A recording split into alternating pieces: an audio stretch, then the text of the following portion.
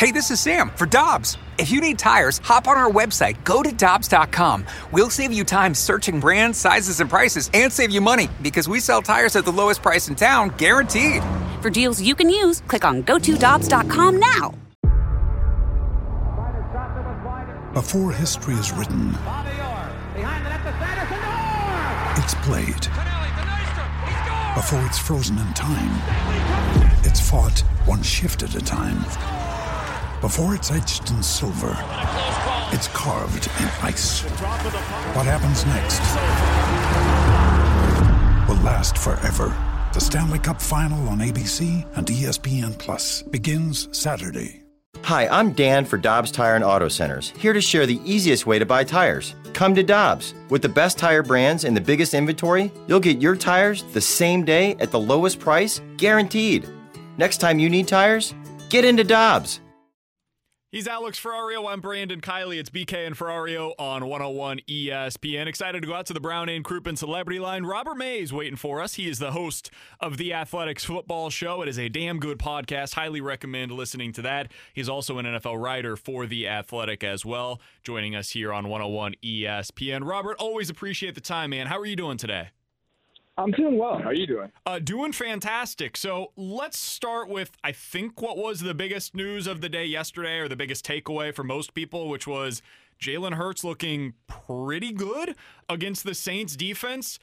At this point, have we basically come to the conclusion that it's over for Carson Wentz in Philadelphia? And if so, what in the world do they do next? I don't know if I'm ready to come to that conclusion quite yet, just because if Jalen Hurts takes a fall over the next month, which I feel like is absolutely possible, then one of the reasons that Carson Wentz's time in Philadelphia might not be over is that there isn't a lot that they can do. I mean, they can't cut him, and I don't know why they would, because I'm assuming that somebody would be willing to take that contract for a small pick. And if they can't do that, and if they're sitting around looking, again, if Jalen Hurts isn't the guy, and observing the landscape and saying, well, can we really get better than Carson Wentz this offseason? Do we just need a coaching change? Do we need to tweak a couple things? If the front office doesn't get turned over, which I don't think it will, I think Howie Roseman will still be there. This is a guy that just committed that contract to Carson Wentz a year and a half ago. So I don't think it's out of the question that Carson Wentz is back there. I just think that right now, Jalen Hurts definitely gives that offense a little bit more life. So, Robert, since we're on the top of quarterbacks, I'm curious, after watching Josh Allen do what he did last night against the Steelers, we all know Pat Mahomes is the clear-cut quarterback in the AFC, but has Josh Allen become the second-best quarterback in that conference? No. I think that Deshaun Watson is still better than Josh Allen. Thank you. I think that what Deshaun Watson has done this year is pretty remarkable, considering the lack of help that he's had. I mean, not even beyond trading DeAndre Hopkins, which, I mean, that's just a whole other issue.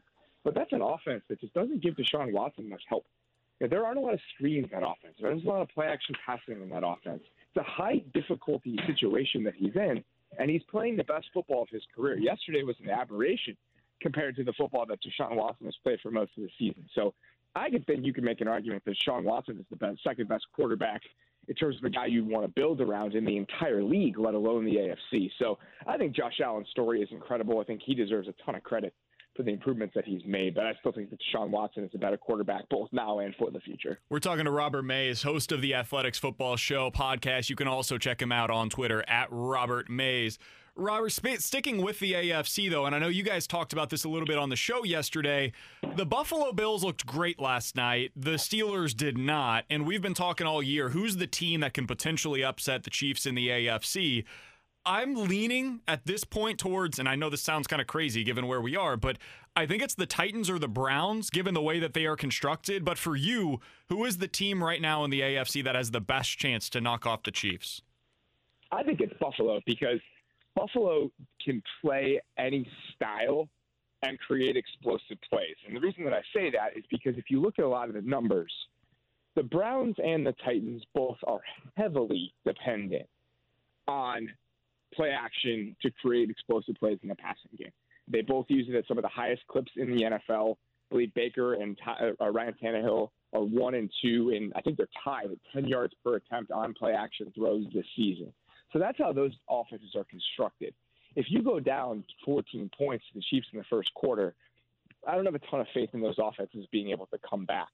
The Bills are a different story. I think that Josh Allen, it gives you some volatility in a good way that those other two offenses don't. And I just think his ability, not dissimilar to what Patrick Mahomes can do, where he can make any throw to any point on the field at any time, gives you the best puncher's chance against that Chiefs team in a way that other offenses more reliant on structure can't.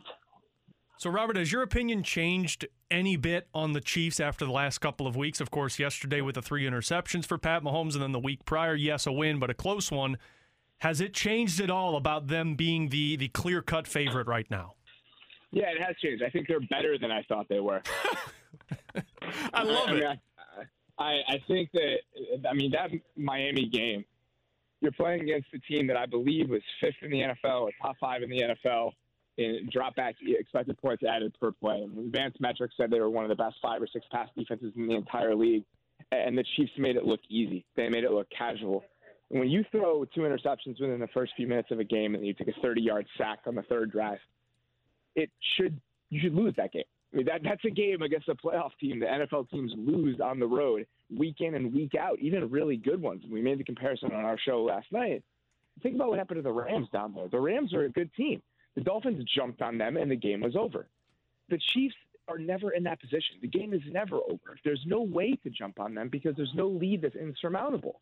I just think that the only times we've seen them lose, especially the only time we've seen them lose this year, is to a team that really traded punch for punch for them all the way through and just happens to not give the Chiefs the ball at the end.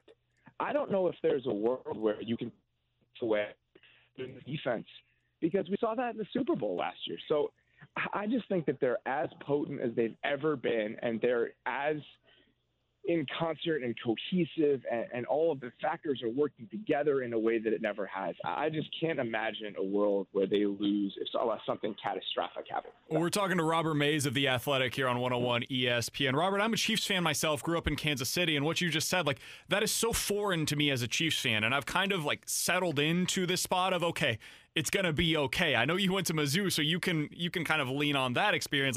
Every time that we watch a Mizzou game, you're waiting for the other shoe to drop. And for 20 years of my existence, that was the case with the Chiefs. And now it almost feels like even if they're down 14 with 7 minutes to go, I just assume that they're going to find a way with some sort of magic to be able to come back from that. And it's almost become boring, I think, for a lot of sports fans. It is really amazing just how casually and calmly they're able to flip a game. I mean, yesterday you have that moment where they go down, and I think Kelsey scores the touchdown. I can't remember the exact timeline of it, but they had the pick that was tipped that Tyrann Mathieu got, and then they scored almost immediately. I think that was the Kelsey touchdown, and that put them up 14. It was 10-7, and then the Kelsey touchdown puts them up 14-10. It was right at the end of the half. Mm-hmm.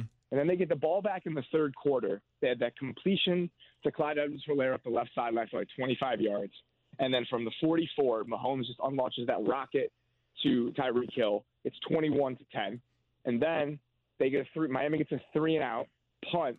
Hardman returns the punt for a touchdown. If you look at, and it's 28-10. If you look at the game time that passed between the time they scored the Kelsey touchdown and the time that Mecole Hardman returned that punt for a touchdown, it's about 3 minutes of game action. And the game goes from 10-7 to 28-7, and the game is over. And they're 28-10, and the game is over. They are so capable of doing that, and they make it look so easy in a way that I just can't remember another offense doing. The firepower and the explosiveness that they have across the entire unit is just something that no one in the NFL can really match. So, Robert, we started talking about the Philadelphia Eagles and Jalen Hurts, and let's talk about the team that they beat and really that conference right now. So the Saints lose, although still a strong team in the NFC. But are the Packers now the clear-cut favorite in that conference? I think the Packers are the favorite just because I have so much more faith in their offense. I think their offense is the closest thing we have to the Chiefs. And if you look at all the numbers, they would bear that out. And then if you just look at the eye test, I think it would bear that out. If they're playing at such a high level just with that scheme and the way that Rodgers is playing, I have more faith in that. And the Saints defense is fantastic. And I think that they got jumped on yesterday by a strange offense. We've seen really good defenses struggle with running quarterbacks before just because it's not something that you're typically preparing for week to week. So could the Saints give the Packers some trouble? Well, yes, absolutely. But at this point, they're going to have to go to Lambeau to do that. I know home field advantage isn't that big of a deal, but it's still a situation where the Packers are playing in their own beds and they're playing in a space that's comfortable to them.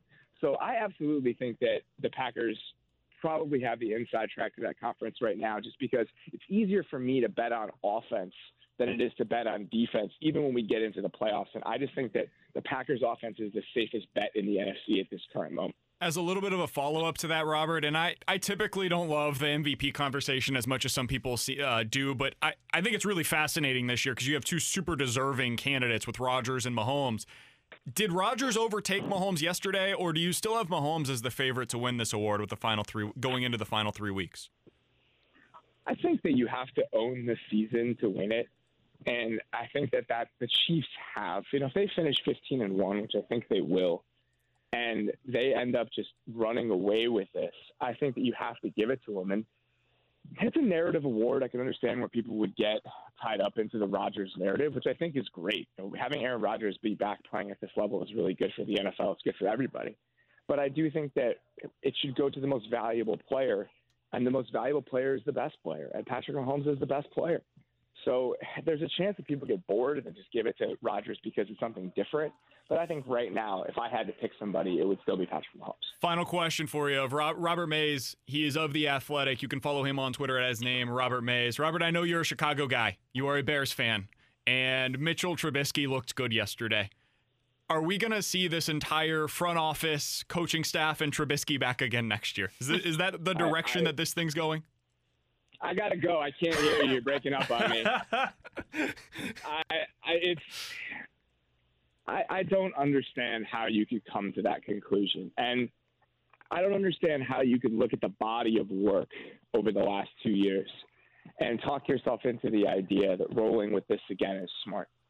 And teams have done stupider things in the past, and teams have rationalized less. There are absolutely scenarios, and we play this out 1,000 times, where the McCaskies or Ted Phillips or whoever sit there at the end of the season and say, this defense is still good. We can still get the most out of this.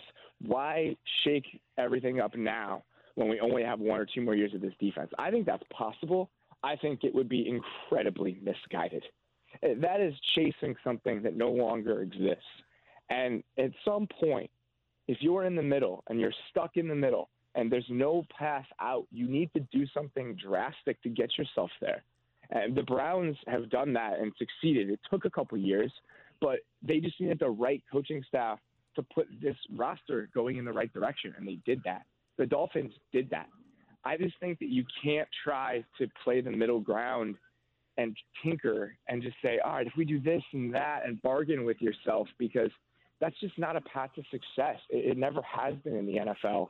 And I just think if you look at the Bears and you're being realistic with yourself, they need bigger changes than 1 or 2 little things. And that includes the quarterback, that probably includes the coaching staff, and that probably includes the front office. The hamster wheel of mediocrity is a hell of a thing in the NFL. He is Robert Mays. You can find his work over on The Athletic. He's the host of The Athletics Football Show. Robert, always appreciate the time, man. All the best to you and your family. Wish you all the best, and hopefully you have a happy holidays, my man. Thanks, guys. This is the story of the one. As head of maintenance at a concert hall, he knows the show must always go on. That's why he works behind the scenes, ensuring every light is working, the HVAC is humming, and his facility shines. With Grainger's supplies and solutions for every challenge he faces, plus 24/7 customer support, his venue never misses a beat. Call quickgrainger.com or just stop by. Grainger, for the ones who get it done.